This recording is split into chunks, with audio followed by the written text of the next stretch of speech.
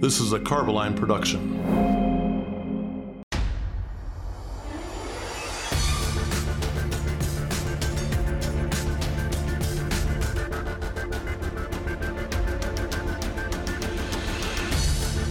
Have you ever wondered what the role of a coating inspector is and why they are essential to a successful coatings project?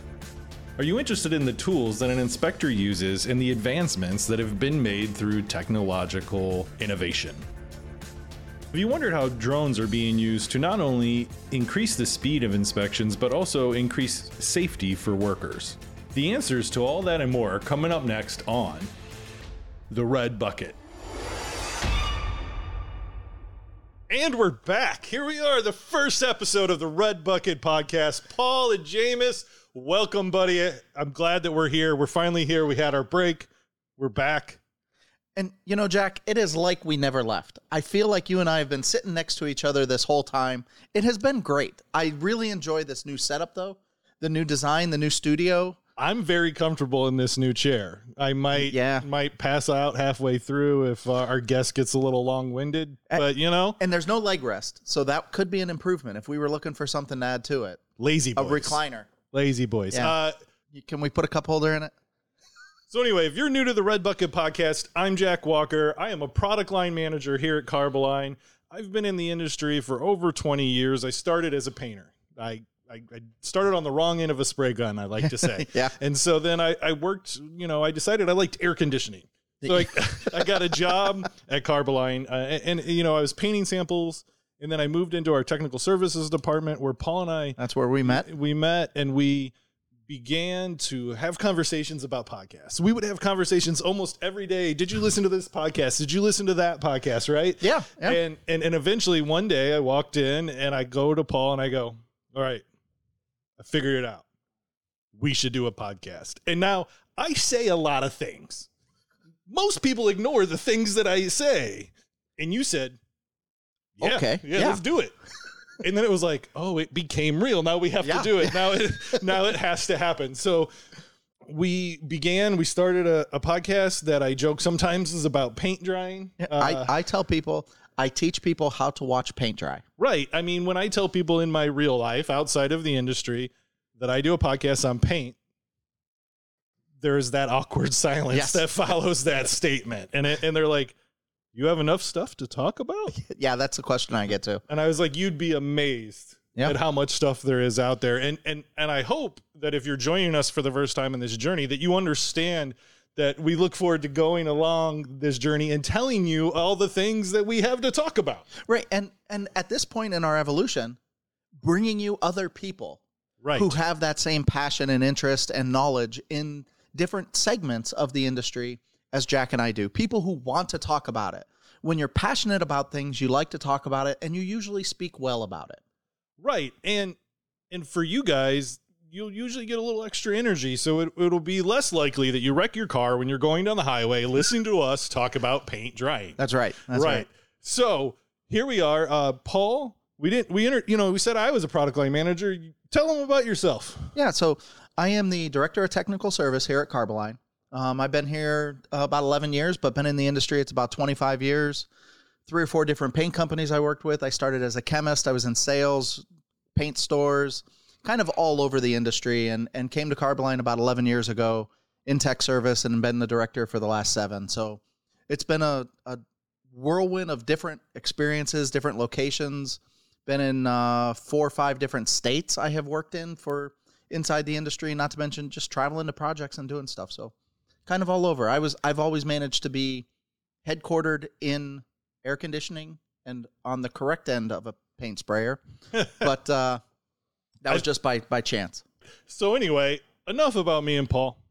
If you've been around before, you're very familiar with the two of us, what we are going to bring, not only just in content, but with our own personalities. And one thing that I enjoy the most about the new version of this podcast, if you guys haven't figured it out yet, no time limit.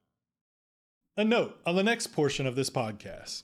At the time of recording, Drayton Atkins was the owner of Team Bulwark. Since the recording of this podcast, he has accepted a role as an engineering sales manager for the Great Lakes region for Carboline. So now I want to introduce you to our very first special guest. His name is Drayton Adkins. He's a coating inspector. He's heavily involved in NACE and AMP and SSPC committees. Yes, I named all three. Drayton is the president of Team Bulwark, and they do inspection services. So Drayton, welcome to the show. Thank you guys for having me. It's a joy and a pleasure to be here. Yeah, you say that now. It's because the show's just starting. Man, he sounded a lot like Thomas the Train, flexible and courteous. Anyway, so Drayton, tell us a little bit about Team Bulwark and what you guys do there. So predominantly a owner's representative quality assurance function in maintenance projects, some new construction, predominantly coatings in the Southeast region and a little bit in the Great Lakes. So Team Bulwark, where did you come up with that name? So originally, I'm a sailor. So boats are cool. Marine industry usage for protective coatings is massive. Bulwark is a weird word. A lot of people don't know it. It can mean shield, which coatings are a shield. They're a shield against rust and corrosion. The team aspect obviously sounds cool. You know, we're all together on this team Bulwark. But it's also a part of a marine ship. The Bulwark is a head. It's kind of like a gunnel that allows you to separate the bad ocean from your boat. So that way you don't sink. And we're going to help you not sink. I feel like you use a lot of made-up words right there. Really, what I want to go back to is, a couple things. Drayton's father, we know very well at Carboline. He spent several years here. So Drayton has that natural connection to this company. And then, Paul, why don't you give us a little bit of a background about how you guys met? Or Drayton, you can chime in too. Well, and honestly, it was his dad that introduced us. It was way back before Drayton had started Team Bulwark. And at the time, he was just doing some inspection things, I think. And we were at a conference together, and I was talking with your dad, and you happened by, and we were talking. And yeah, I was pretty new to the industry at the time. I think I was with my second engineering firm, and they had given me the green light to go to the industry functions and start to kind of represent. So I knew my dad would be there, and I was hoping that he'd introduce me to some key players. And, I met you. And unfortunately, it was me he introduced. Huh? Yeah. Right. Yeah. For everybody in the room, he picked you. I'm still not sure why. But it seemed to work out really well. Like I said, I was always interested in the product side of the industry. As an inspector, we get to interact with tech services. We get to interact with people like yourself, but we never get the inside scoop, behind the curtain, as you will. Oh, yeah. No, we usually draw that wall hard. With good reason. Yeah. Once you see behind the curtain, a lot of the times it's like, I immediately regret this decision. Close that curtain. That's right. And so, I know Drayton because of Paul, right? And one of my favorite Drayton and Paul stories comes from Drayton is the head of a drone-related committee for NACE. Correct. And Paul, very big nerd, right? Yeah. Oh, yeah. I own that. I own that. So Paul decides he wants to volunteer for this committee because, every AMP committee, they all look for volunteers. Everybody. So if you're involved in the industry and you're looking for a way to get involved, these committees are great. But my favorite part is they're going around the room asking everybody why they're at this drone inspection meeting. And Paul says this to a room full of people. He said, well, I have no drones. I have no inspections that I do. I'm just a nerd who likes drones and thinks they're cool. So I wanted to hang around with people who work with drones. Well, yeah, because they're cool. They're cool. So anyway, we're not ready to talk about drones yet. We're going to get there, but I do think it's neat to understand where people know each other from. Yeah. Right. And so with me and Drayton, the first time, I probably had met him once, and then he comes up to me and he goes, I hear you're a musician. And I'm like, this kid goes so many places. And really what it came about was the previous show, I had done the theme song for it. And somehow you knew that. Yeah. Again, my dad, he's the key to everything. And so we had a nice little conversation. And when you meet another musician, you immediately, I don't know about you, Drayton, but the first thing that comes through my mind is he better than me? Oh, no. The first thing that goes through my mind is I'm definitely better than him. So there you go. And then I immediately begin to be like, well, yeah, I kind of play guitar a little bit. But anyway, that's kind of Drayton and I, as he began to give me his background of life, not in industrial coatings, I realized how much we have in common. We both did the band thing when we were young, had to get grown-up jobs, and moved on from there. So Drayton and I have a good bond from that aspect of our lives as well. So let's talk about inspection. That's why we're really here. We want to talk about just the basics, some of the tools, what inspectors are expected to do, but we're also going to touch on advancements in the industry when it comes to some of the technology. So I think the first thing that we should start with is, what do we mean when we say coating inspection? Well, so obviously, since I own a company that does this, I'll start. But, the first thing you have to realize is that reality is going to be different for different parties in the industry, right? Right. So when we say coatings inspection, we mean that we're going to inspect the coating that's on there. On what? Anywhere. I mean, coatings are such a major part of life. They're probably in any room you're sitting in anywhere in the world, you can identify dozens of coated pieces of equipment. For us in the industrial coating space, a coatings inspector usually is involved in the planning and the inspection and testing of work that's performed on a specific project. My personal experience is mostly in maintenance, like I said, but, I was never a rep for a manufacturer. I was always either a quality assurance rep or a quality control rep. So for us, the inspection portion is planning and actually performing the tests required to generate data on what work was performed, and usually to compare it to a specification that was not written by the coatings inspector. Right. That's usually a key thing that gets overlooked a lot, is the work that an inspector is doing truly should be as a third party. Right. You weren't involved in the manufacture of the paint. You weren't involved in the writing of the specification. You may have audited it. You may have reviewed it. You hopefully discussed it with the owner or with the engineering team, but you didn't write it. It's not yours. There's no personal ownership. So you can be unbiased and stand back and look at everything objectively and be able to give input as to what's going right, what's going wrong, and how is this going to perform. Yeah, I think that brings up a good point. But what you described there is really the idea of the best practices. And I think one of the things that we commonly forget when it comes to inspection is it's not only the end. It's the beginning, the middle, and the end. The inspector is involved throughout the entire application of a coating. So with that in mind, Drayton, what are the best practices when it comes to an inspector? We have such a ubiquitous credential here where people that are, out there doing the job probably don't have any issues doing it, but we've kind of made it a bigger thing than it really should be. So, at the end of the day, that's in that AMP course you're describing, we discuss the roles and responsibilities pretty hard because we want you to know that your job is X. And even though you may have been doing it for 10, 20, 50 years, and you may have a great way to do other things, what your role is in the contract mechanisms, the gears that work together to make a successful coatings project, that's your role here. And you don't want to be a different cog because that you can't dual role that one. So as you talk about going through the training, that was really one of the things that I struggled with the most. I have always been on the manufacturer side.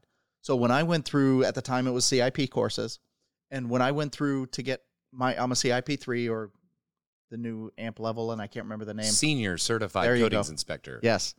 So as it makes you sound old on top of it. Yeah, it really does. That's great. But when I was taking the course, a lot of the times I would find that I'd be delayed or tripped up in the questioning because I looked at it as a manufacturer and tech service from a manufacturer, not as a third-party inspector. I was involved.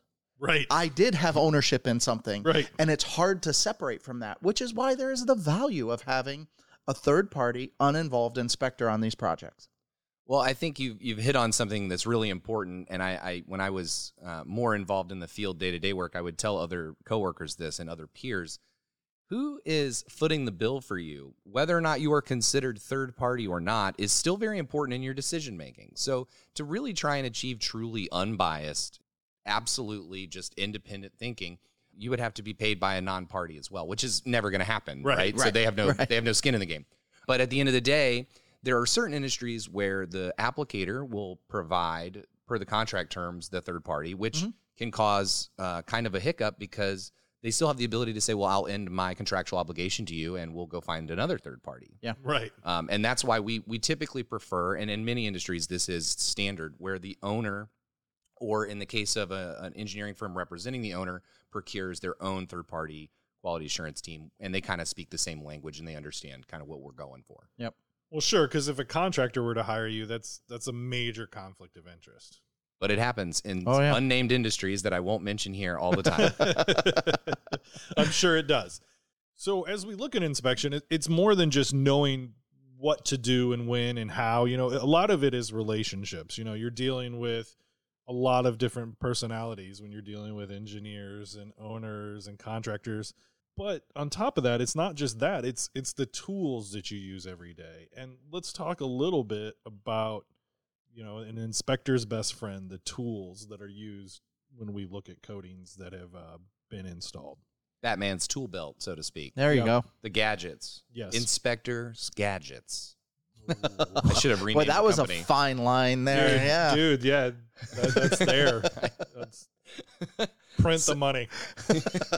So, you know, obviously you're talking about an industry that's been around. I mean, we've been painting things for you know, time immemorial, but the protective coatings industry specifically predates electronics. So we have started to make a lot of major advancements. The courses that we've been mentioning throughout this episode do teach both the original, the OG, but the bananas, you know, Bananas, the OG bananas. Yeah. which is an affectionate term for a type 1 gauge. Right. So, but other people will know what you're talking about. That is a DFT gauge, and it's magnetic and kind of reliable.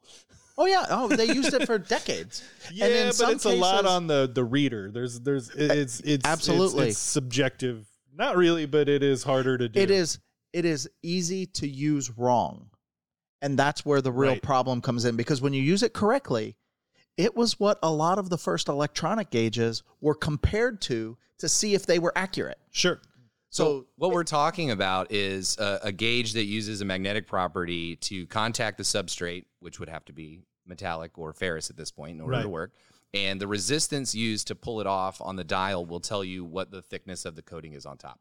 There's no algorithms, there's no computer chips, there's no nothing. It actually just is dialed in and calibrated to know the spring pops at this number, and that's how we know. It's also intrinsically safe. So Yes. it is one of the only ways you can measure dry film thicknesses when that's a safety requirement. It doesn't work upside down. People say that it does. In my experience, I don't think it works upside down. Like Maybe overhead. you have Yeah. to be upside down too, and standing on one foot, maybe holding your tongue. It only works counterclockwise, I've heard. Oh, yeah. Yeah. Okay. Well, and I think that generally, you know, we say that it works upside down because the magnetic property should work in any orientation. Yeah. In my experience, it's so hard to get. You have to be very slow and purposeful with the dial. Since it is a very finicky spring mechanism. When you are trying to do work upside down, you do not have the finesse capable of getting an accurate reading. And I mean, honestly, you do also have, it's the weight of the magnet coming off. You also have gravity. You're working with you rather than against you when you're pulling off from the top. A good point. Yeah. See, I knew you were a smart guy. That every once in a You- while, I have something to contribute. You knew that? I heard. I didn't know that. I mean, I heard it from him though, so I took it with a grain of salt. Right. I'm a millionaire too while we're at it. Awesome. Yeah. Well, I guess lunch is on you. That backfired. Anyway, so I'm glad that we're on DFT gauges because this is just one of the few tools. But then, like, you know, technology came around. So the banana gauge that a lot of people call it, that's because they're long and a lot of times Curved. yellow. They're And they're curved. They look like a banana. So then we move on. Technology comes around, and the gauge is almost very similar. It still uses magnetics for a Sometimes. Ferris gauge, yeah, right. So talk a little bit about the Type 2 gauge. So, and yes, so this is what you're going to see all the time, almost everywhere, and every foreman have them. Obviously, your inspectors have them because it's a really, really easy, quick way to check the dry film thickness on a coated substrate. We have computer chips in these, so it works on non-ferrous metals too, using a different property, obviously, Correct, other right. than magnetism. But they do have dual gauges that will read both, and there is a different setup and different verification of the calibration in the field. They work very similarly to the Type 1 gauge, but you have to do different verifications. You don't have to account for the bare steel, which I think we might get into later with the profile and the peaks and valleys that hide that extra paint that no one knows where it goes, I guess. But the Type 2 gauge in general has allowed everyone access very quickly to a number that you can compare. So it's a major advancement. And one thing I don't want to let it slip through too easily, the nuance in the words that Drayton just used of we validate the calibration of the electronic gauges. Mm-hmm. We technically do not calibrate electronic gauges in the field. We validate that they are properly functioning. With the banana gauge, you calibrate it. It is something that you can adjust for your conditions. On the electronic gauges, you validate it. And so when that is just, it's one of those nuances that comes up. People say, I calibrated it on here. You slang term it all the time. But when it comes to an actual report, that's not the word you want to use. And to that end, you will hear us talk about the certain types of vernacular that we use because we live in a litigious society. Absolutely. I was just going to say. And being able to purport yourself as the inspector, you're required to display certain levels of professionalism and understanding the vocabulary and the jargon.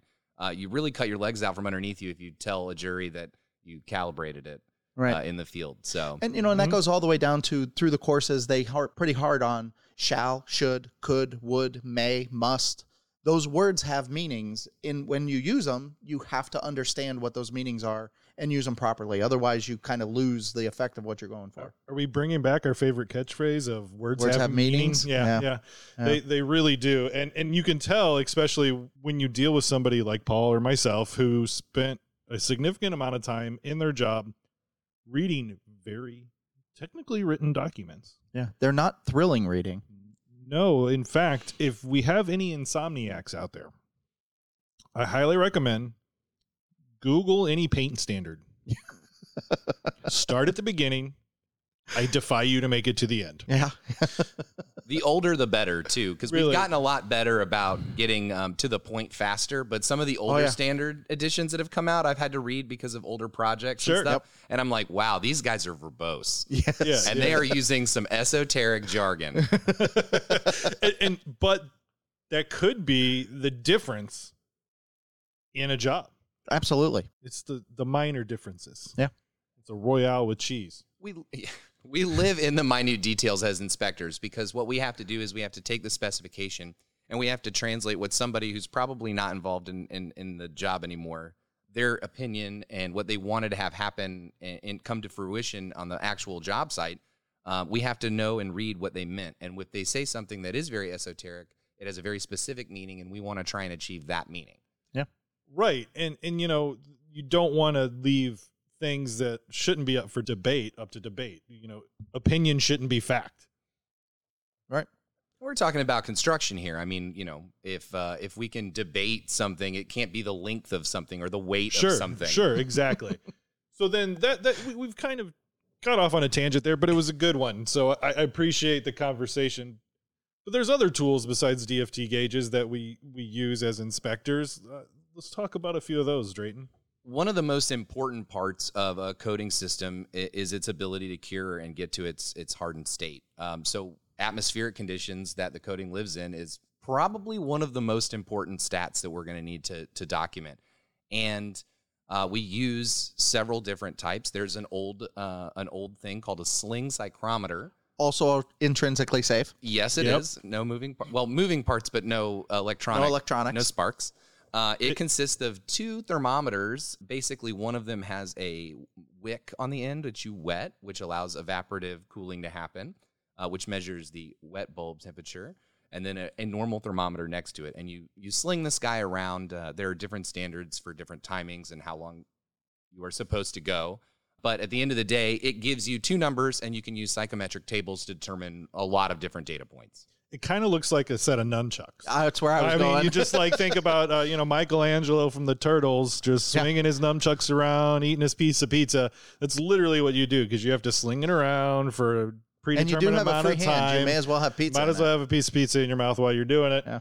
Well, I tend to have to switch hands because it is quite a long time that you're supposed to swing it. And I pride myself on being correct. So, I am counting in my head. I'm, 3,100, 3,200. It keeps going. So. And the thing that I love the most about the sling psychrometer is how brilliant it is. It is very simple. Oh, absolutely. Like when you look at it, it's like, okay, so if we put water on a thermometer, it's going to cool the temperature and it's going to give us an ability to figure out humidity in the air just by having a wet thermometer and a dry thermometer. And I get lost in those things sometimes. Like, where did they come up for this and how did they know how to make it work? I usually tell you how much humidity is in the air by how much sweat is not drying off my body. Sure, you know, we do live in the Midwest where humidity is just part of our thing. It's there. Yeah. So there's been an evolution there as well. Drayton, let's talk about that. Yeah. So digital hygrometers or, digital environmental measurement gauges, they have all sorts of different names. Some of them include anemometers for wind or wind meters, if you prefer, which, you can get from a variety of $10 or $20 all the way up into several thousands of dollars to measure more accurately, more quickly, et cetera, et cetera. The amount of environmental conditions a coatings inspector should take in his day-to-day work is quite large. So, the Sling Psychrometer, while being very effective, very simple, and intrinsically safe, does take quite a long time to work. And having the electronic meter can be savings in the thousands of minutes that you would have on a job having to go through these things over and over again. Yeah. Also, the Sling Psychrometer usually only measures ambient. The electronic gauges often have a thermocouple or a IR thermometer attached to them, which will allow you to put surface temperature in the equation, which will give you another couple pieces of information which are important, which is the surface temperature to dew point, which the industry standard is actually 5 degrees of separation. Right. Now, that being said, the 5 degrees of separation is, it's a factor of safety there. Not being on the manufacturing side. I'm sure Paul has some fun stories about that not having to be the case, but we'll never go on record as saying that. No, absolutely not. 5 degrees at all times, at the very least, and rising. Rising. So there's an interesting part when you talked about the way it's written and what it means. So 5 degrees and rising means that technically at the end of the day, when you are falling, when it hits 5, you have to stop. Not at 4, at 5. Yeah. And again, that's in the nuance of the words. They have their meanings and the way that they're put together is specific to what it is. And we do a similar thing with concrete. We say when you're doing concrete, you want it after it's reached its maximum temperature so it is no longer outgassing. Concrete, it breathes. You can almost consider it a living organism that you're having to work with because of how much moisture goes through it and all the open capillaries that are in it and how much it breathes. So you want to wait until it's heated all the way up, no more outgassing coming out, and now it's starting to cool, and it's going to suck everything back in, and all of the effects of the coating that are on it will help to be drawn deeper into the concrete rather than outgassing and blowing away from it.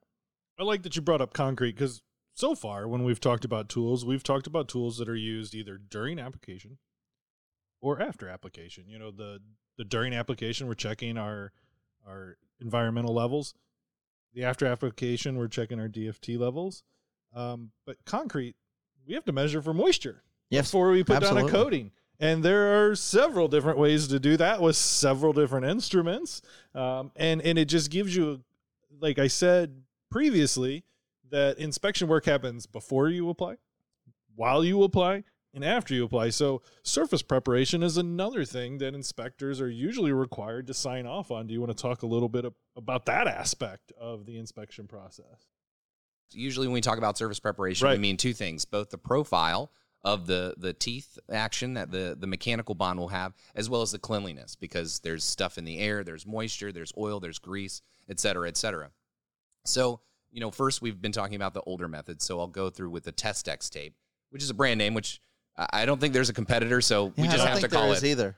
Yeah. You just have to call it Testex tape. Yep. Right. You've seen it, I'm sure, on the job sites. It's a little white box, and you take it out and you put it on the steel and you use a burnishing tool, which is its actual name. It's a swizzle stick or whatever else you've heard it called. The burnishing tool, and you will impress the Mylar film into the surface profile so that you get kind of a copy, which you will then remove and take an anvil micrometer to test the replica tape of the existing profile, dialing it back 2 mils to compensate for the compressible portion of the Mylar film.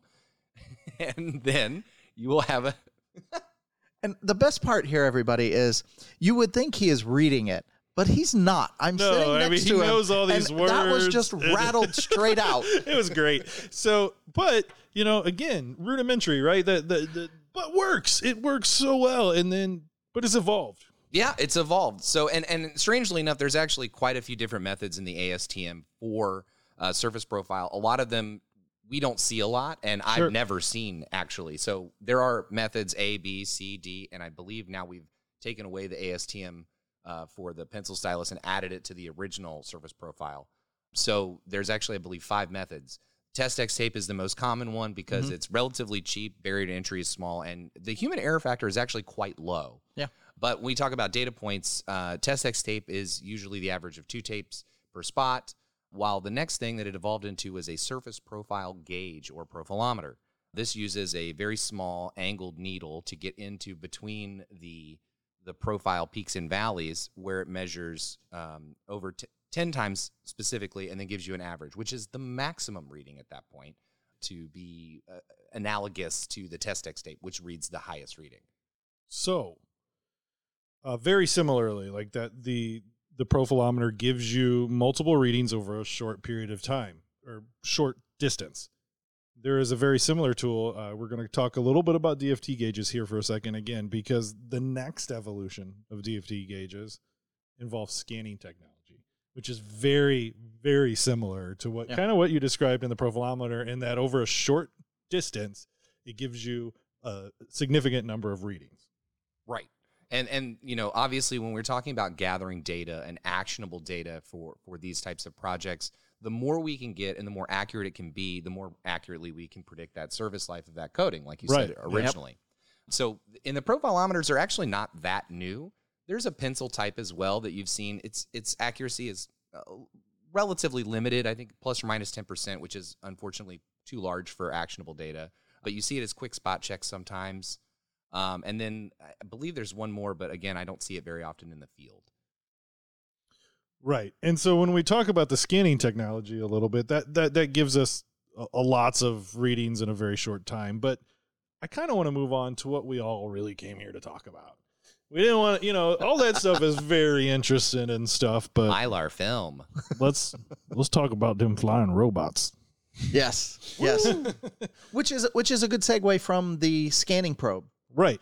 Because we're looking at the ability to be able to take more readings in a shorter time period, and honestly, in a lot of cases, putting less people in risky or dangerous situations for a working environment.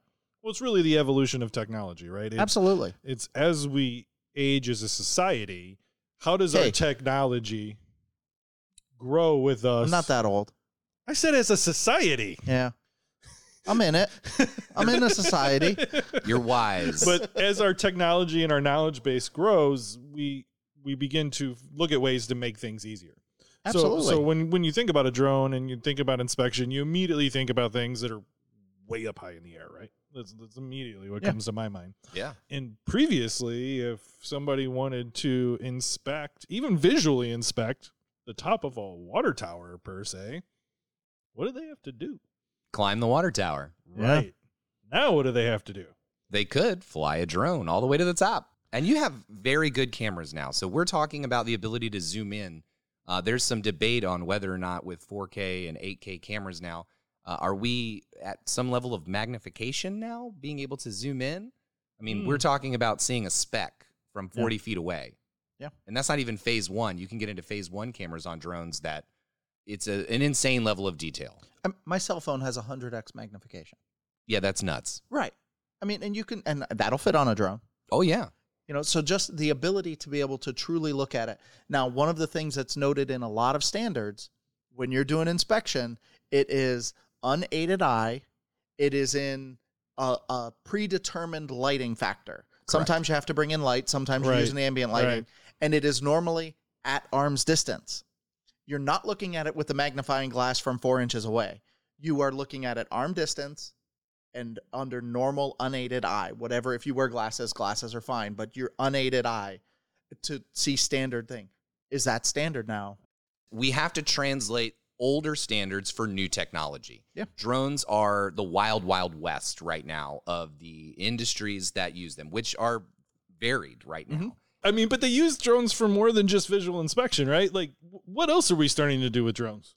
So within our industry alone, we're using ultrasonic thickness gauges. We're using dry film thickness, which is contact-based measurements. Outside of our industry, drones are doing wildlife counts for endangered species. They're doing vegetation counts for farmers. They're applying pesticides to those same crops.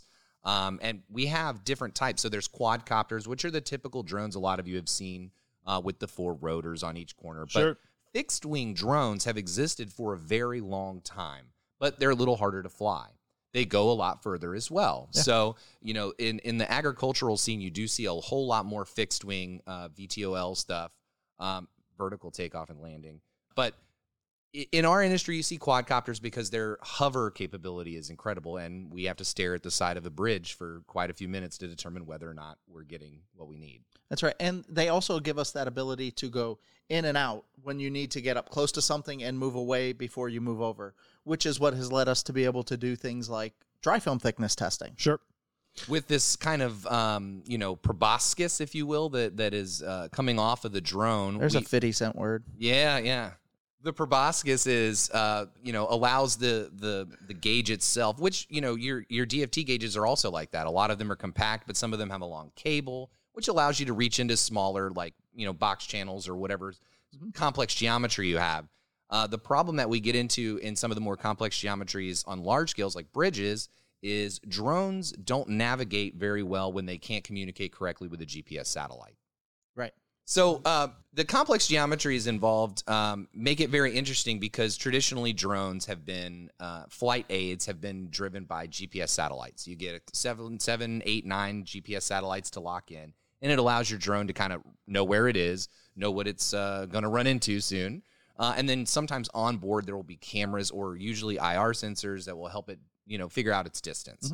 Mm-hmm. Consumer level drones at this point have pretty good obstacle avoidance for normal things, but no, they don't. Mine ran straight into the tree.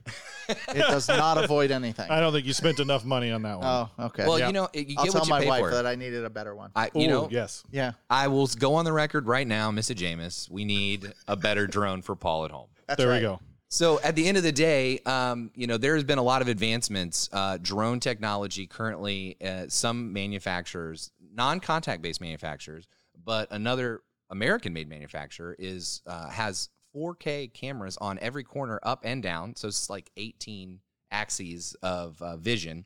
And onboard camera or onboard computer parses that data and builds a 3D model internally, which allows it onboard with no GPS help or anything to avoid obstacles. Its obstacle avoidance bubble is like 3 foot, which means you can go like in between trusses at this point. You can really access some of those harder to reach areas.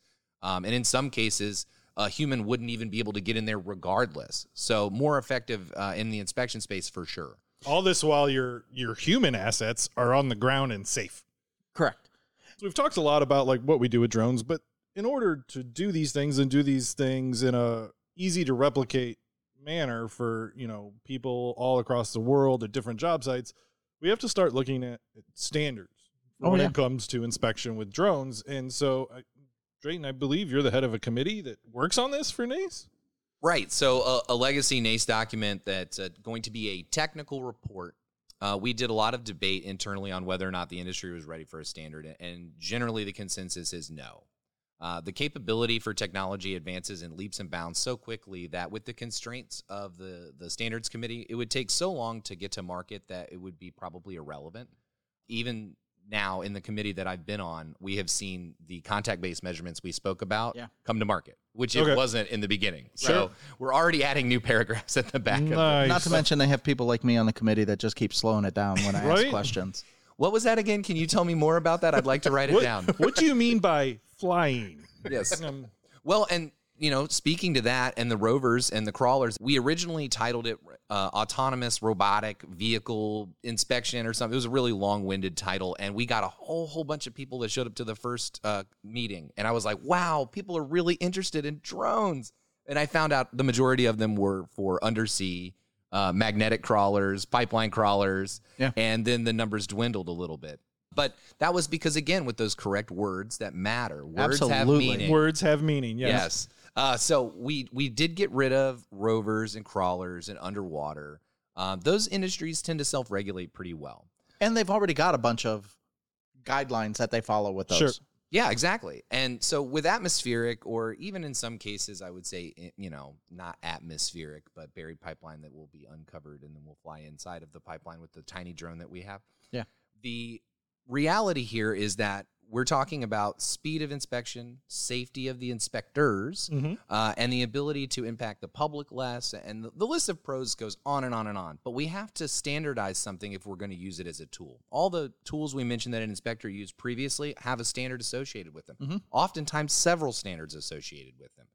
This gives us all a level playing field to really use the data to compare what we want and what we have. So when it comes to the drone, we're not going to come out with a standard, but we are going to come out with a technical report and kind of let the industry self-govern how we can use these to the best effect, because we're just, half dozen people in a room, and we want to get to how can the industry really take this technology and make it better. Well, on that note of having the standards for the pieces of equipment that we already have, in a case like the drone doing dry film thickness testing, we're not changing the dry film thickness testing equipment, the reader, the standards, any of that.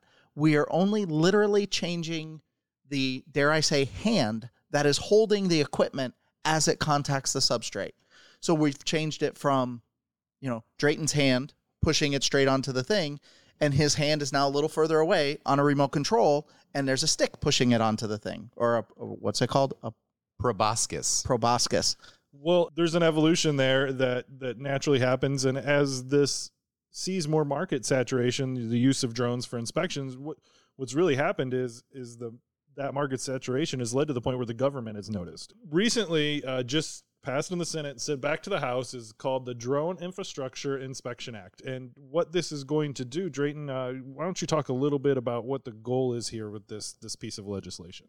First and foremost, I think that government entities have noticed that infrastructure in America may need a little help. Yeah. And we have realized that it can be really, really time-consuming to both inspect all the assets, create plans to repair and maintain the assets, then go in and actually perform the repairs that we found out that we needed. But actionable data is important here because we want to get to the answers very quickly. The Drone Act will allow some money, I think about $100 million. That sounds right. Yeah. Just a small sum of $100 million. That's my Friday entertainment budget. Yeah, again, lunch is on you. Right. So a small portion of that will go towards, the largest portion of that will go towards manufacturers that are based in America to help a little bit with the economy of scale so that we can get more drone manufacturers involved locally in the United States. And then the other portion will go to training and inspection training and being able to use these effectively. So with that being said, how much do you expect once this gets passed and they put some money into this market? One of the things I wanted to talk about is how frequently do you see drones used for inspection currently? And what do you think this bill is going to do to the number of people using drones for inspection? So I don't see a lot of it, especially not in the coding space because it is mostly visual. But in the ultrasonic thickness testing and in some corrosion monitoring positions, it is being more prevalent. Certain DOTs have made it public that they would like to continue doing these things. I believe the Arizona Department of Transportation is mentioned in the current act, was headed up by an Arizona legislature. And the North Carolina Department of Transportation is using drones from a certain American-made manufacturer to great effect right now. We're doing a lot of BIM, 360 modeling, digital twin work, in the design and engineering space. So we're already gathering a lot of the data that would be necessary for coding condition assessments to take place, but we're not connecting the people who can do the assessment, the subject matter experts who can review this visual data and make some calls with the people who've already gathered it. So I believe that once you see this come to light, there will be more people willing to take a step in that direction. Generally, it's been the behemoths that have had the ability to do R&D work to get there to see if it will be a functional aspect of their work flow.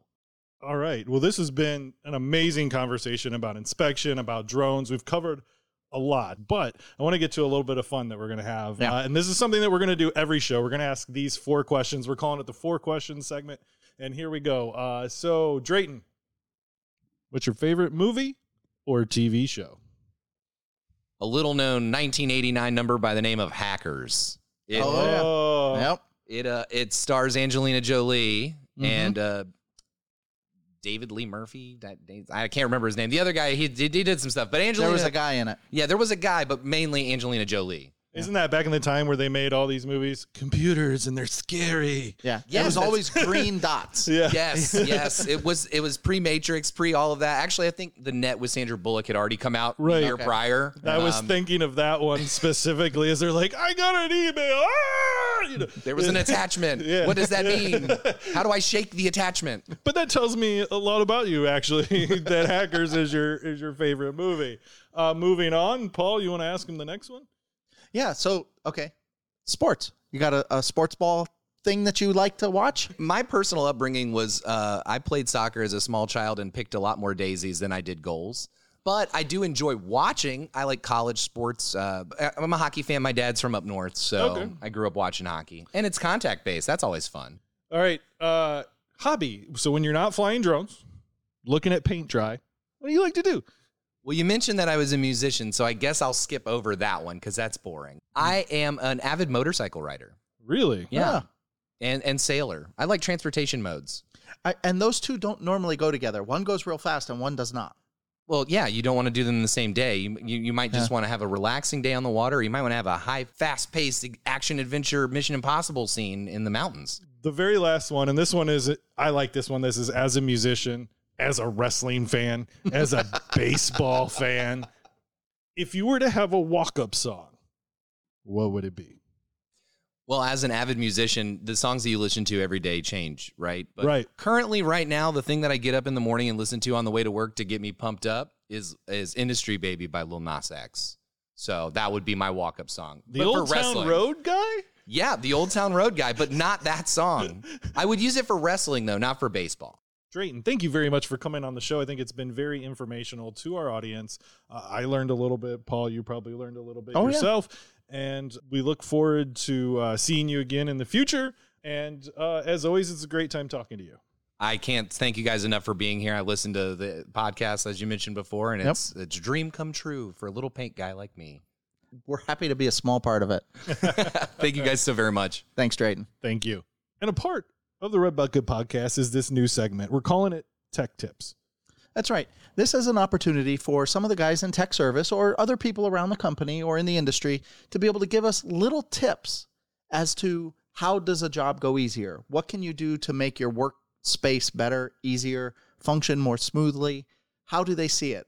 I've got a team of guys that work with me in tech service who this is what we do all day long is we talk to people, we pick up these tips and tricks. A lot of the guys came up in the field is how they got their experience. Or in application groups or something to that effect of these are tricks of the trade that maybe not everybody thinks of. Some of them are straightforward and half of the people in the audience are going to go, well, yeah, but there's going to be somebody who realizes it and goes, oh, that makes my work so much better or easier. And that's the goal of it. Well, and, part of this podcast is to introduce people to people within the industry. So what better way for our audience to get to know the technical service team here at Carboline? So here's that segment. It's called Tech Tips. You have questions, they have answers. This is Tech Tips. This is Brian O'Connor with Carboline Tech Service, and this is my tech tip of the day. When working with coatings on concrete, it is a good idea to put a drop of water on the concrete. If the water beads up, the concrete will not accept the coating. If the concrete absorbs the water, then it can accept the coating. All right, and that does it for the first episode of the Red Bucket Podcast. Paul, I had a blast. Jack, this was a great experience. I really love the new format. I really hope you guys enjoyed it too. For Paul, I'm Jack, and we'll be around next month.